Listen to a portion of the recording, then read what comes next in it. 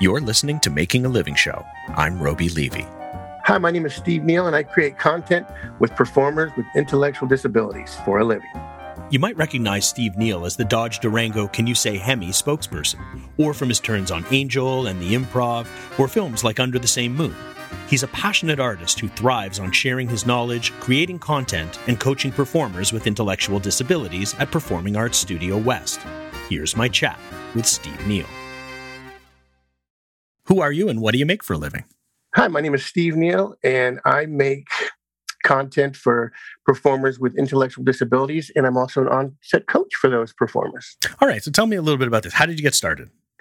I've been involved with the disabled community in some way or another. My grandma was in a wheelchair growing up. I helped take care of her, stayed with her for a year, and I was just the guy growing up that in school, if somebody was picking on, that group of people, that, me and my guys would go over and handle it. So I had a love for this community because at the end of the day, it's just where they were. You always had a guy in your group that acted a certain way. I just looked at people like that, no matter who or what they were. So where are you from originally? I'm originally from Santa Rosa, California, about 45 minutes north of SF. Okay, and then how did you find your way to LA? Geez, I was studying with an acting coach, Neil Lieberman in San Francisco. I was taking classes, and odd story, Bob Zaney's wife had called Neil and said, hey, they're having open auditions in Los Angeles for In Living Color. And my guy said, Steve, you got to go. So we worked on a routine.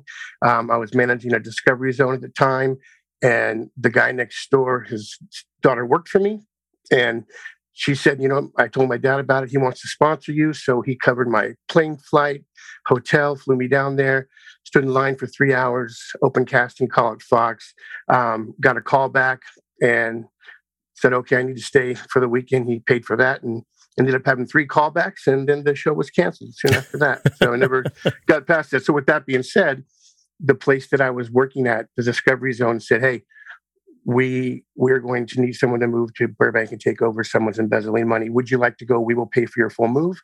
I had just did this audition. I'd never auditioned for anything in my life. And I got 3 callbacks for In Living Color. It's what I always wanted to do, was be in the business in some way. So I packed up my gear and I moved to LA. That's it. And then from that being said, I started off there. And things went well. You've had a lot of different roles. You've been in one of my favorites. You were in Angel. Oh my goodness. Amazing. Tell me about that. Angel was a trip. I went in for the audition. It was literally, the lines were literally, hello, who's there, please? And it was this ambivalent creature. And I went straight to producers. I was doing Dodge at the time, so I had a few commercials running. So my agent got me straight in there. I was excited. It was just those words, but it was the way that I said it in this really crazy, cute way. And literally before I got off the lot, my agent said, they want you, they booked you, and went in for, prosthetics and got fitted. And, yeah, like what were you on this thing? Oh my God.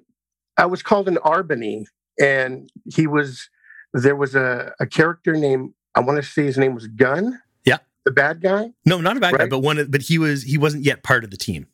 Who there was a group of guys that were going around killing him at one point. That's right. Okay. They were like a group, they were like a gang who was fighting vampires on their own, but they had no superpowers and they had nothing like that. They were headed up by this guy Gunn. Right. So that was the deal. I was dressed in this incredible outfit, wearing basically torn up jeans. I had a big gulp Slurpee in my hand. I was in a sewer, and they chased me down, and the lights hit me, and I deliver my line, hello, who's there, please? And then they just unloaded, and it was a trip, man. It was a trip. Quite fun. So, and you've done lots of commercial work as well as a performer? Yeah, I've done quite a few. I got my SAG card doing 2 Coors Light commercials. What else did I do? 6. I did 6. I was the Dodge Durango guy. Yeah. For 2.5, 3 years. I did 6 national, 2 regional, I guess you would call it. So the big thing was me holding the little boy, going, can you say Hemi? And that character there gave me a taste of what it was like. It was different. It was 2004 when if you landed one commercial, you can make good money. But my God, 6 was like, it was, let's just say it was crazy going somewhere and somebody recognizing you and you thinking it was ridiculous that someone knew who you were.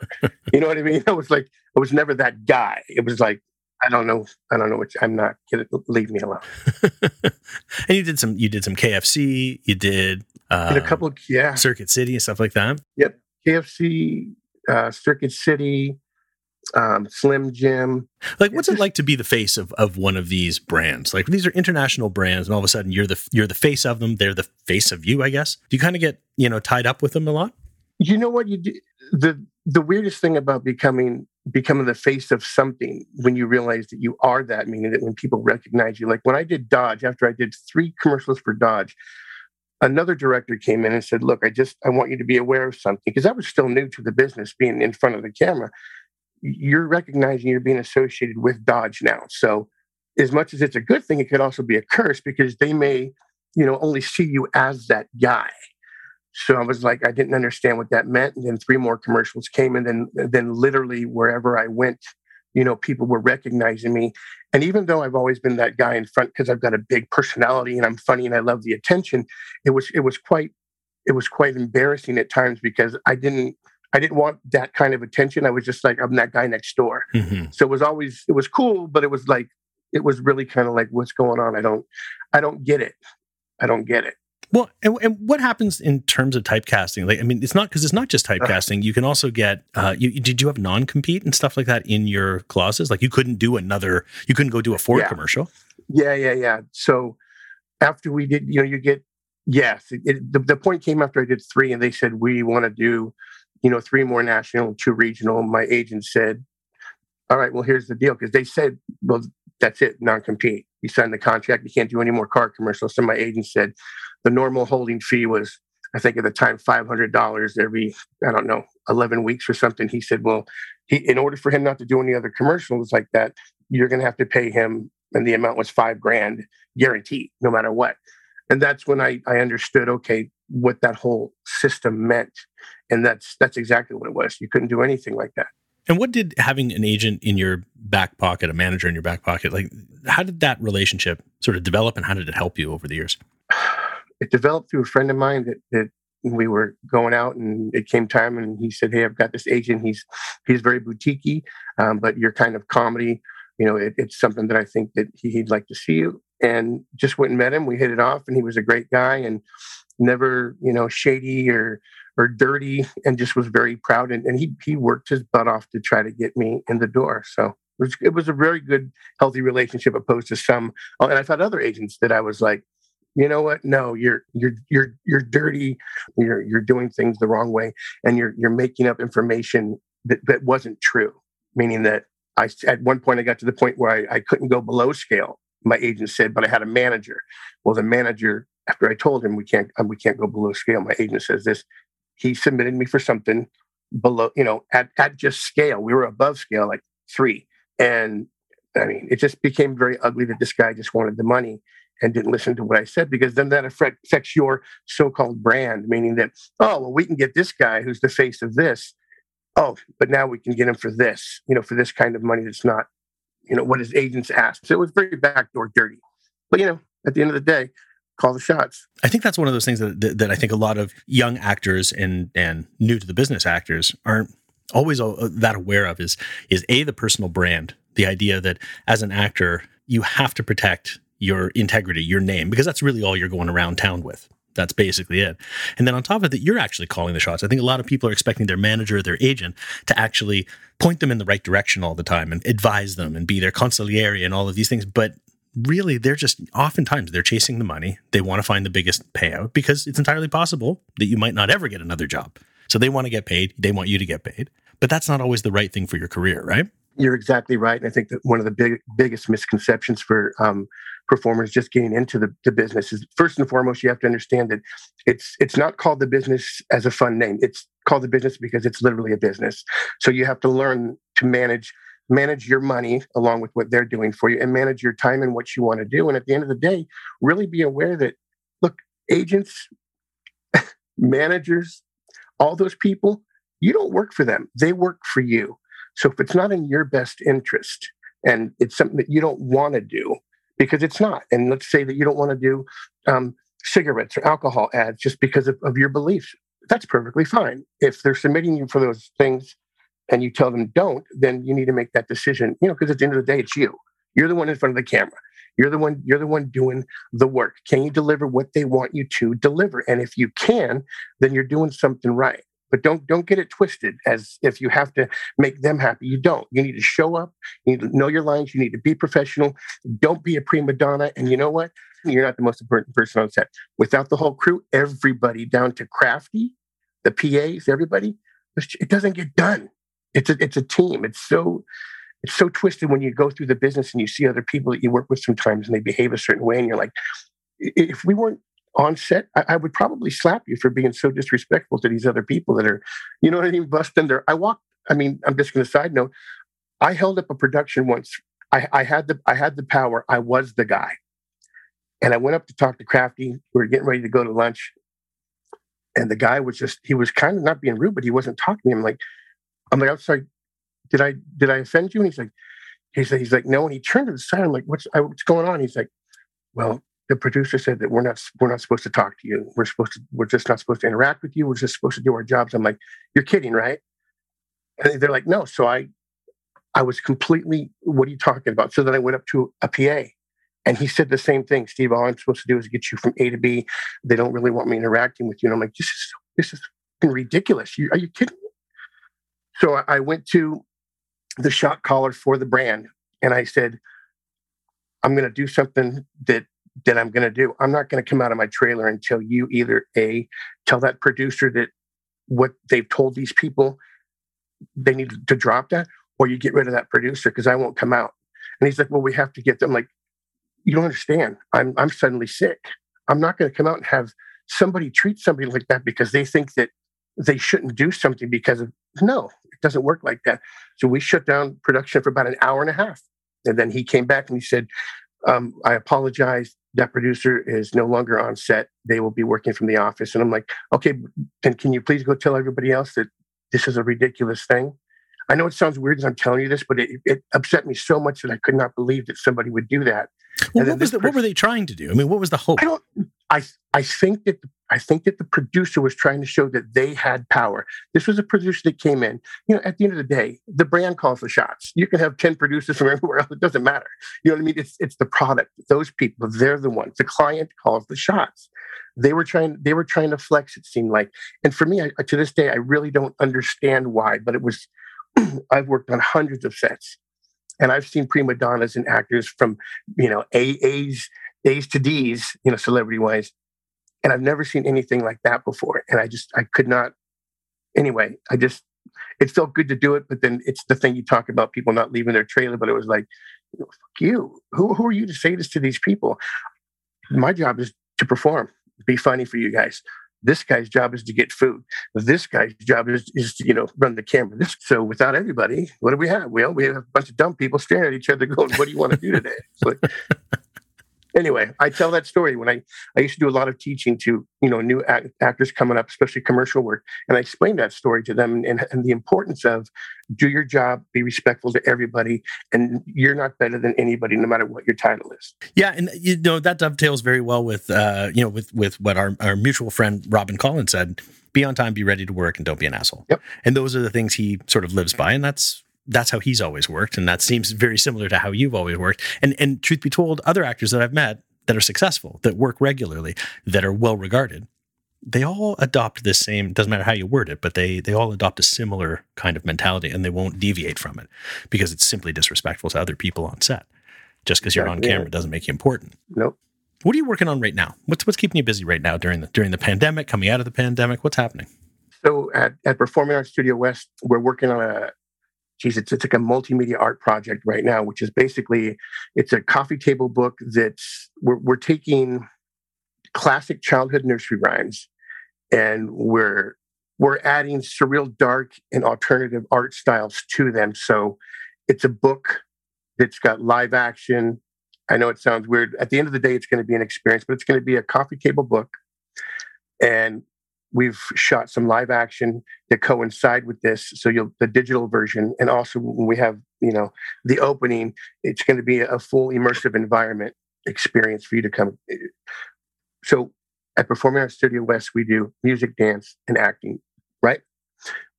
to give performers with intellectual disabilities the ability to get into the business if they want to. Well, been doing this since 1998. Our founder John Pazes said, "Hey, you know what? Let's try something different. Let's try. What about print work?" And this was just something he said. Let's just try it. So I'd like to do this, he said, and I said, okay, since that's what you want to do, let's make that happen. So I'm in charge of the production of the book in the sense of coordinating everything and making it happen with whatever we need to be done with from all the departments. So what we did was we found celebrities to be in these pictures with them. Basically, they're art pieces, and then from that, my producing partner Chardell Brown, he digitally creates this universe and world that John sees and that Chardell sees. And what we managed to do is provide an opportunity for these guys. So we had a guy named Raymond Rainey, who I can't tell you the name of the piece, but I'd be glad to share with you off screen some of these pictures. And I think that you'll look at it and go, it's beautiful what it is. What do you see? Well, you see something that's beautiful. You don't see somebody with a disability and somebody without. You just see the art. That's the whole point of it. But the main point, before I got sidetracked, focus, Steve. You can do it, buddy. Just focus. So with this guy, Raymond, he was constantly in motion, verbally and physically, constantly, 100% of the time, even if he was just humming. Through this process of just coaching them and talking and working with him, we were able to get him to sit still for minutes and minutes at a time and take a breath and to get these beautiful pictures that we got of him to add to this art piece. The point is that with our community, you've got to give them a chance to succeed and quit thinking that, oh, they can't. Like I got a guy who's in a wheelchair and he's twisted up. I mean, he's in a wheelchair, twisted up to the sense that I wouldn't pick him from a kickball team, but I would pick him from my debate team because he's 100% up there. Does that make sense? So everyone's got something to give, but you have to give them the opportunity to share that with somebody and quit treating them, as if, they can't do it. Anyway, long story short, we've been working on this book for going on 9 years now because we're state funded. What we do with the studio and then outside of the studio, calling in connections and everything and hookups, we've managed to get some, celebrities to come and be a part of this and to lend it to be able to make it successful. And then from that, the ideas started pouring in, and I'm like, well, how can we make this more accessible and more exciting for the younger people that have, no attention span? Well, short form content. So then we started creating short live action pieces that went with these art pieces to show what it would be like if it was real. And then eventually we will pitch this as a series. But that's the meat and potatoes to be able to really extra put us on the map to go, wow, look at this. It's a beautiful book. It's not disability or not. Is this type of a project, is this sort of a pilot unto itself, or is this the type of work you're regularly doing? You know what? It's just an extension of what we do. So we've done movies. We've shot full-length, movies. We've done hundreds and hundreds of live performances, sold out 500-seat theaters with, musical event shows from, you think of, how they're doing a nice performance now. I mean, when we produce an event, we produce an event. Everything from, lights to projectors to, music to professional, we have a music department that's very highly accomplished, an acting department where the teachers all work in front of the camera and have been doing it for years. So everybody's got something that they offer. We've just all come together for this. But commercials we've done, you name it, we do it. So we're constantly being creative. The creator of the studio's idea was, let's teach through, the arts. It's basically, we're a day program. We're literally a day program, for people with intellectual disabilities. So a lot of day programs, you can go there and they can learn certain skills, or a lot of them, it just is what it is. They're not doing what we're doing. We're saying, let's inspire. What do you want to be? You want to be an actor? Cool. Let's teach you how to act. Well, what does that mean? Well, we're going to teach you how to slate. We're going to teach you scene work. We're going to teach you improvisation. And when you go to set, you're going to be prepared because you've been taught, as you should be, like a person without a disability. You guys create projects for the various people that are coming, and they're learning practically. They're learning to be on set, because they're making something that is actually being shot. They're learning to be on stage because they're making something that's going to be mounted on a stage. And they're going to learn how to record or sing or dance or play an instrument because they're actually recording something, right? Yeah. What happens when they get an opportunity? Well, we've literally got over 10,000 credits in TV, TV, film, commercials, music. I mean, motion pictures that our guys, one of our guys did a picture with Bryan Cranston a couple of years ago. I mean, one of our guys, Luke Zimmerman, was on a show for 5 years as a regular, Secret Life of the American Teenager. So we create content because it's in our blood at where we work to be creative. Teachers, staff, we create and help the students create so they can have something right there. And then we have a full management department that we represent them, as managers as well, with getting them auditions. And then when they do get the job, then we go work with them on set and we, help educate the producers and directors. What is it like walking on a set? Do people know how to treat, or for that matter, not treat people with disabilities? Yes. I mean, I've not been on a set yet to where they weren't treated, with respect. But the thing, normally this is what you get. That if I say, hey, we need to make our day, what that means, that means you're going to get your shots and you got to get through a scene and you want to go, okay, moving on. So you want to hear moving on, which means we're shooting the next scene. What we've found along the way is that a lot of directors, they will say, let's move on if they're not getting what they really need. Sometimes they get what they want. Our job as on-set coaches is we can get our actors to be wherever they need to be. We can get them to cry. We can get them to be angry. That's how they've been trained, and that's what we're there to help if we need to facilitate that. But our goal is to educate the producers and the directors mainly to go, look, here's the deal. And these are conversations that we've actually had, because you get to the point where they say moving on. And then there was one day we were working on a series, and the director said, let's move on. And I knew that they didn't get what they wanted, but they hadn't asked, they hadn't given any extra direction. And we always go in between, takes to go, okay, this is what they're looking for. Do you know what's going on? How do you feel? Let's get you to that point. Well, I pulled the director aside once and said, look, can I just be candid with you? And it's taking a chance for me because I'm, you know what I'm saying. You're talking directly to the director. And it's like, look, I would love you to understand that I do understand that this person has some sort of a disability, whatever that may be, but please treat them as if they were a regular actor, which they are. They've been trained, they know. So please don't be afraid to push them and pull them and really get on them and like you would any other actor, because they've been trained and they're capable of handling it. And if they weren't capable of handling it, we would not bring them to your set. You know what I mean? When they come, they're ready to go 100%. So please, it's important for us to know that you get what you want creatively for your piece to make this piece work, and not use the words moving on if you don't get what you want. That's important for us. So whatever we can do to help you, cool. But please feel free to take the reins off and just like you would. Nope. Back to one, guys, listen, I need this, and this. You know what, Mike, I need you to really push more here. You're not giving me that. I need you to really, and there was one director that got it. A lot of them really tried, but every now and then you get someone that's not afraid. Because the thing is, they try to handle our performers with kid gloves. To be, they don't want to hurt them. They don't want to empower them. Don't disable them because you're worried about hurting their feelings. They're people. You don't need to do that. Treat them as an adult, because they're all adults. So give them that respect and do that. Don't worry about hurting them. And that's what we get a lot of, is the baby and the pampering. And we don't do that at the studio. We love them. I mean, we're like a really dysfunctional family between staff and clients. We all make fun of each other. Like we've been hanging out, our whole lives.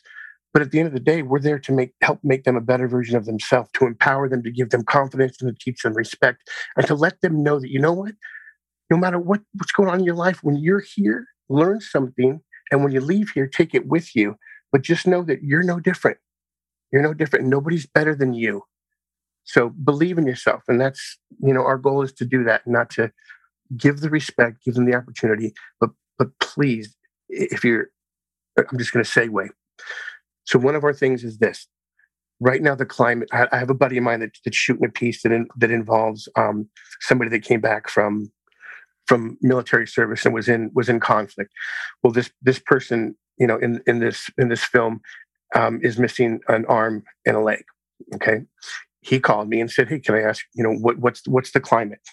Is it right or wrong if I don't, hire somebody with, or what's the deal?" And I said, "Well, this is how we feel in our community.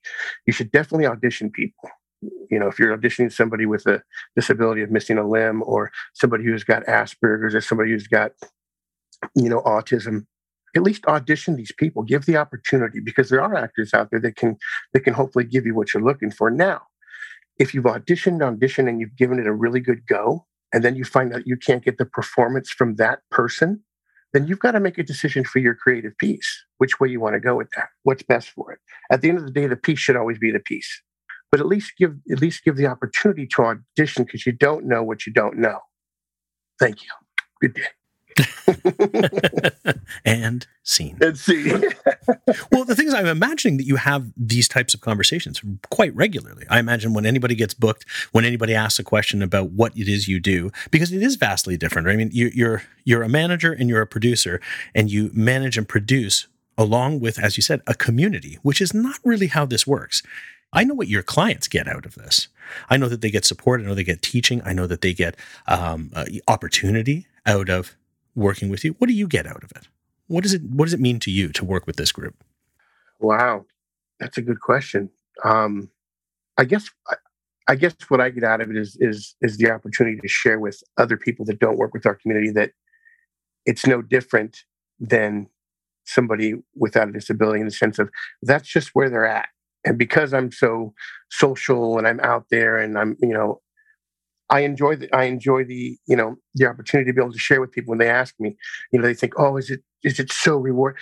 It's rewarding to have a job that you love and you truly go to work with people that you love. I mean, across the board. I mean, I've literally had a couple of hundred different jobs, and that's not even a joke in my life, just because I've always tried different things. But I've never worked somewhere that was such a community and a family with the staff that truly believes and they give 100%. I'm the guy that doesn't believe in 110% because there's no such thing. I used to fight with a football coach and he'd go, "I need 110, Neil." I'm like, "Dude, I can give you 100 because that's literally what I can give you because that's real."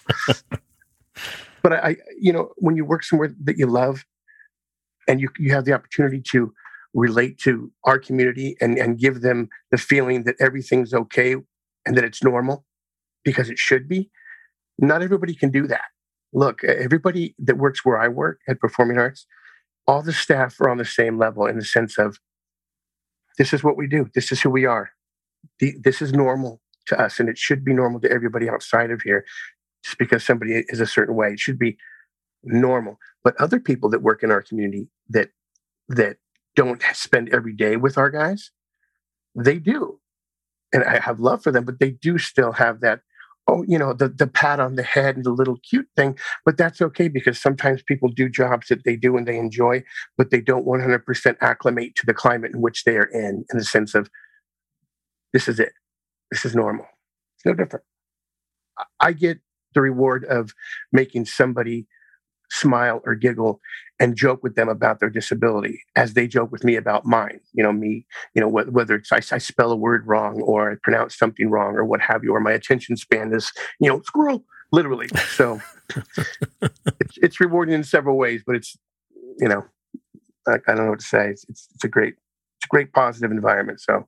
Yeah, I mean, I can honestly say that I don't think that most people work in a place that they consider to be a good and positive environment. I think people work places for a paycheck because they have to.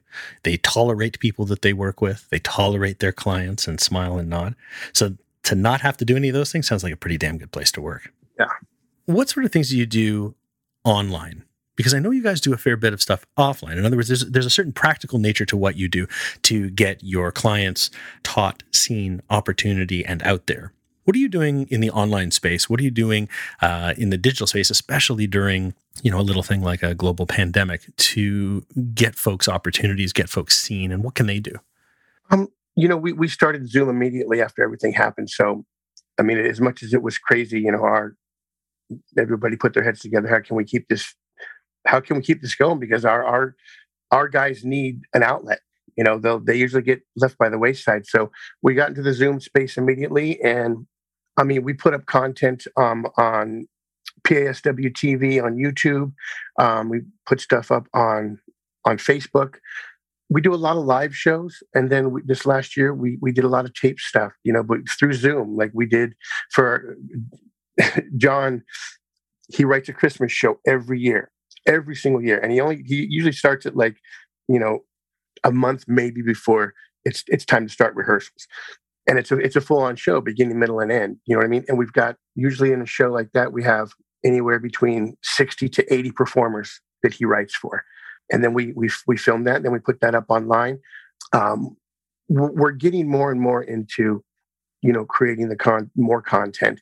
It's just finding a space, for that. But like I said, we've got the management department submits them every day. You know what I mean? So the guys, we just had one of our guys, I want to say it was just landed a commercial that they'll be shooting. Our guys have worked throughout the pandemic to an extent once they opened up again, but we're constantly trying to find new ways. Our goal or our hope is that once we release this book and get more exposure on the book and people can see the beautiful art piece opposed to, they'll shine more of a light on our community and what we do. I mean, we're well known in the industry as it is for providing performers with intellectual disabilities the opportunity to perform. We're that hub. If you want to find somebody with a specific disability that's an actor, come see us. I'm wondering what other groups are doing similar type of work. I mean, obviously in Hollywood, a lot of people are there for acting. They're there to perform. What about New York? What about Chicago? These are other big towns. Is this type of work being done there as well? You know what? I'm sure that I know that there's a lot of different, places that do, plays or, performances and such, but I don't know other places that do. We're the school of fame for performers with disabilities. It's it. I mean, you walk through the hallways. It's like high school. You got one guy singing. You got one guy working on his acting piece, right? You do. It's ridiculous. You got one guy that's working, that's doing the dance. It's working on their dance because they go through 3 classes a day, music, dance, and acting. They rotate through every single day, every day. And we're open all year round. You're making triple threats. No joke, son. Get to it, son. Is it mostly mental disabilities? Is that mostly what you're... Because you said physical as well, right? Yeah, we've got, people...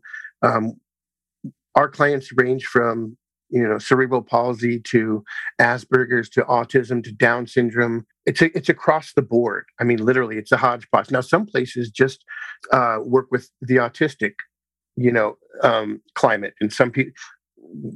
If you're 18 and you fall under what we're looking for in the sense of, behavioral or what have you, then we're the place. And the work that we do at the studio provides an opportunity for somebody to grow and to find themselves. They literally have the ability to be who they want to be without judgment.